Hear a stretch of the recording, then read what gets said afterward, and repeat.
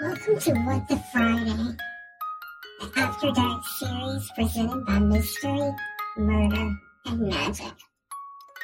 Listener discretion is advised.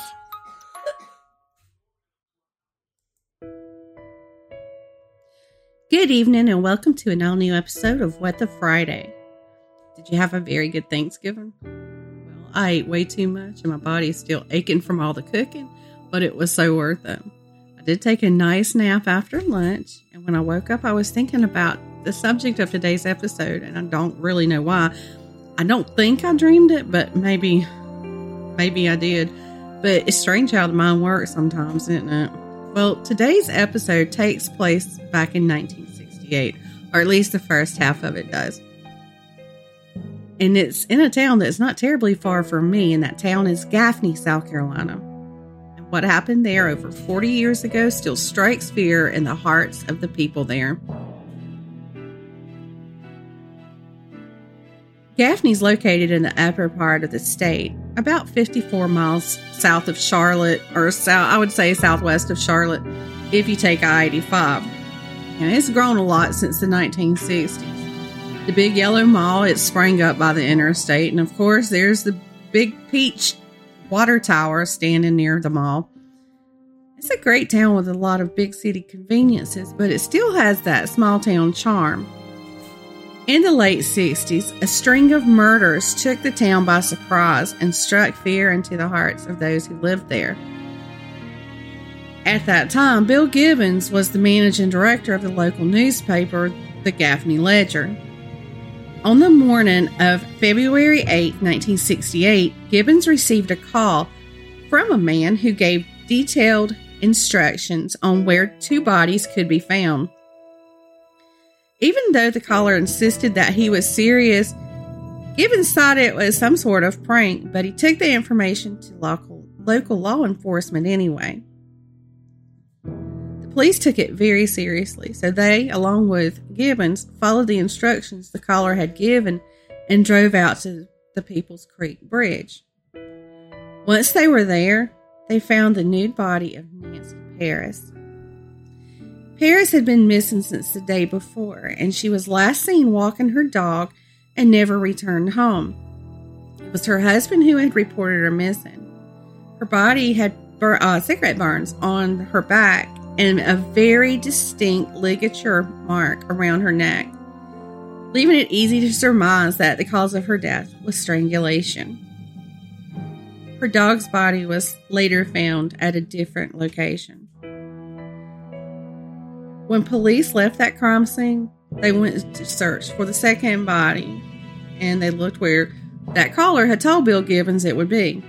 Now, it took a little more effort to find this one, but they soon located the body of 14-year-old Nancy Christine Reinhardt, and she was known as Tina to her family and friends.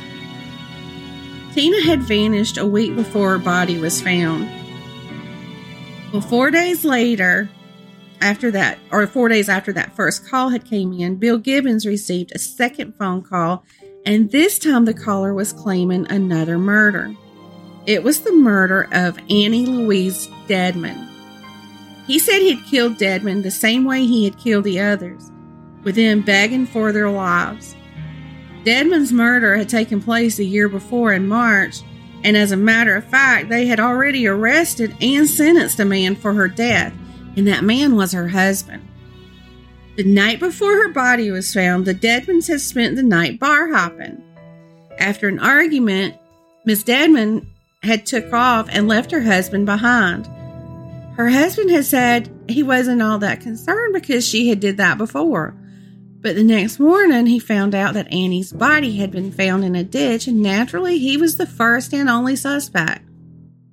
Her body was found in nearby Union County near Jerusalem Road, while the other bodies had been found in Cherokee County. Now, Roger Dedman was found guilty when he went to trial and was sentenced to 18 years. But had they incarcerated the wrong man? The caller told Gibbons that he felt guilty that the wrong person was in jail for the murder he had committed, and he also warned Gibbons that if they didn't catch him soon, there would be more deaths. and it was almost like he was challenging law enforcement. Well, he soon made good on his promise when a 14-year-old girl named Opal Buxton was abducted near her school bus stop on February the 13th. And her older sister Gracie had watched in horror as the entire scene unfolded. But because Gracie had seen it, she was able to give the police a description of the car and of the man. She said the man was between 25 and 30 years of age. He was white and he had a slender build. She thought the car that he was driving was blue in color. Now, Opal's body wouldn't be found until February the 16th. And like the other victims, she had been raped and strangled. But she had also been stabbed. And it didn't take long for police to name a suspect. 2 men saw a man matching the description that Gracie Buxton had given police, and he was driving the car she had also described. Not only did they see the man, but they were able to get the license plate number and give it to the cops. Their suspect was 30-year-old Leroy Martin. He was a textile worker from their town, and he was also a husband and the father of 3 kids. He was arrested on February 27, 1968, but by all accounts and appearances, Martin seemed to be an unlikely suspect, but he claimed to hear voices. He also told authorities that it wasn't the Leroy Martin they were talking to that had killed those women and girls, but it was a darker version of himself that had done it. When he was taken into custody, Martin gave the sheriff directions to where he had left the bodies. Now, you would think that this would be a death penalty trial, and prosecution, they would have sought the death penalty, but there was one thing that kept them from doing that. Martin wasn't given adequate right to counsel. After his arrest, and because he had admitted to being responsible for the murder of Annie Louise Dedmon, her husband was released from jail after serving several months. At one place, I'm going to just say that I found 3 months, and the other said it was 10 months that he had served. But anyway, he was released, and they dropped all the charges that they had against him. When Martin's case went to trial, he was convicted of first-degree murders of Dedmon, Burris, Reinhardt, and Buxton. He was sentenced to life in prison. But on May 31st, 1972, Martin was stabbed to death by fellow inmate Kenneth Marshall Rumsey. Then Rumsey turned around a little while later and killed himself. Now, that serial killer case I was familiar with because I had seen an ID channel show about it, and I had read more about it online because, until I had seen that episode on the ID channel, I had not heard of it. And no further than we are from Gaffney, I was really surprised that I hadn't heard of it. It did happen like 3 years before I was born, but still.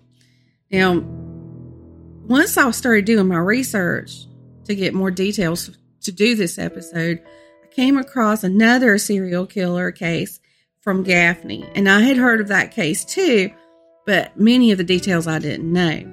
I'm going to share that with you tonight as well. Our second part of this story started on June 27th, 2009, when 63-year-old Klein Cash was shot dead in his living room. Cash's wife told investigators that earlier that day they had spoken to a man who was wanting to buy hay from the Cashes. Well, later on, Mrs. Cash left to run some errands, and the man returned to their home and shot and killed Klein. Mrs. Klein found her husband in the living room when she returned. Anyone who knew Cash knew that he gave no second thoughts to inviting a stranger into his house. So why would anyone take advantage of his generosity? Just a few weeks before he was murdered, Cash had decided to shut down the peach farm that had been in his family for several generations. He leased out some of the orchards and he cleared the land from the rest of them. He also auctioned off all the equipment from the family's packing sheds and the office. So maybe the killer knew that he had come into a bit of money and robbery was the main motive. Over the next week, 4 more area residents would die. 83-year-old Hazel Linder and her 50-year-old daughter Gina Linder Parker would be killed in Hazel's home. Both women had been educators in different school districts in South Carolina. Their bound and shot bodies were found 4 days after the Klein Cash murder. So now it seems that the person committing these crimes are just picking their victims at random. By July the 4th of that year, a 4th and 5th person would fall victim to the killer. The next day after Linder and Parker were killed, a father and daughter would also fall victim. On July the 5th, 15-year-old Abby Tyler and her father, Stephen, were gunned down in the family's appliance and furniture store. Stephen died instantly, but Abby held on for 2 days in a Spartanburg hospital before succumbing to her injuries. 2 days later, a man living in Gaston County, North Carolina, called local authorities about a suspicious vehicle parked in the driveway of an abandoned house. The car in the driveway matched the description of one they were looking for that was related to the case. When police arrived to the home, they found Patrick Tracy Burris. He was 41 years old and had a criminal record that went on for 25 pages, and those crimes spanned 5 states. Most recently, he had been arrested or released on parole in April of 2009, but has seemingly dropped off the face of the earth. Police soon realized that there was a warrant for Burris for violating his parole, but when leaving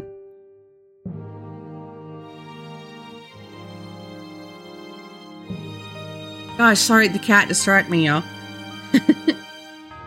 Stevie's a little handful sometimes.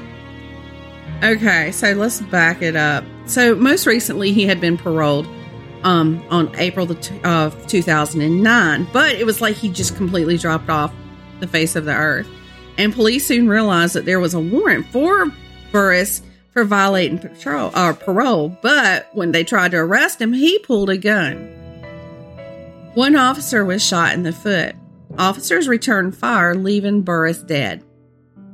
Ballistics tests later proved that the gun that he had drawn on the officers had been the same gun used in each of the murders he had committed.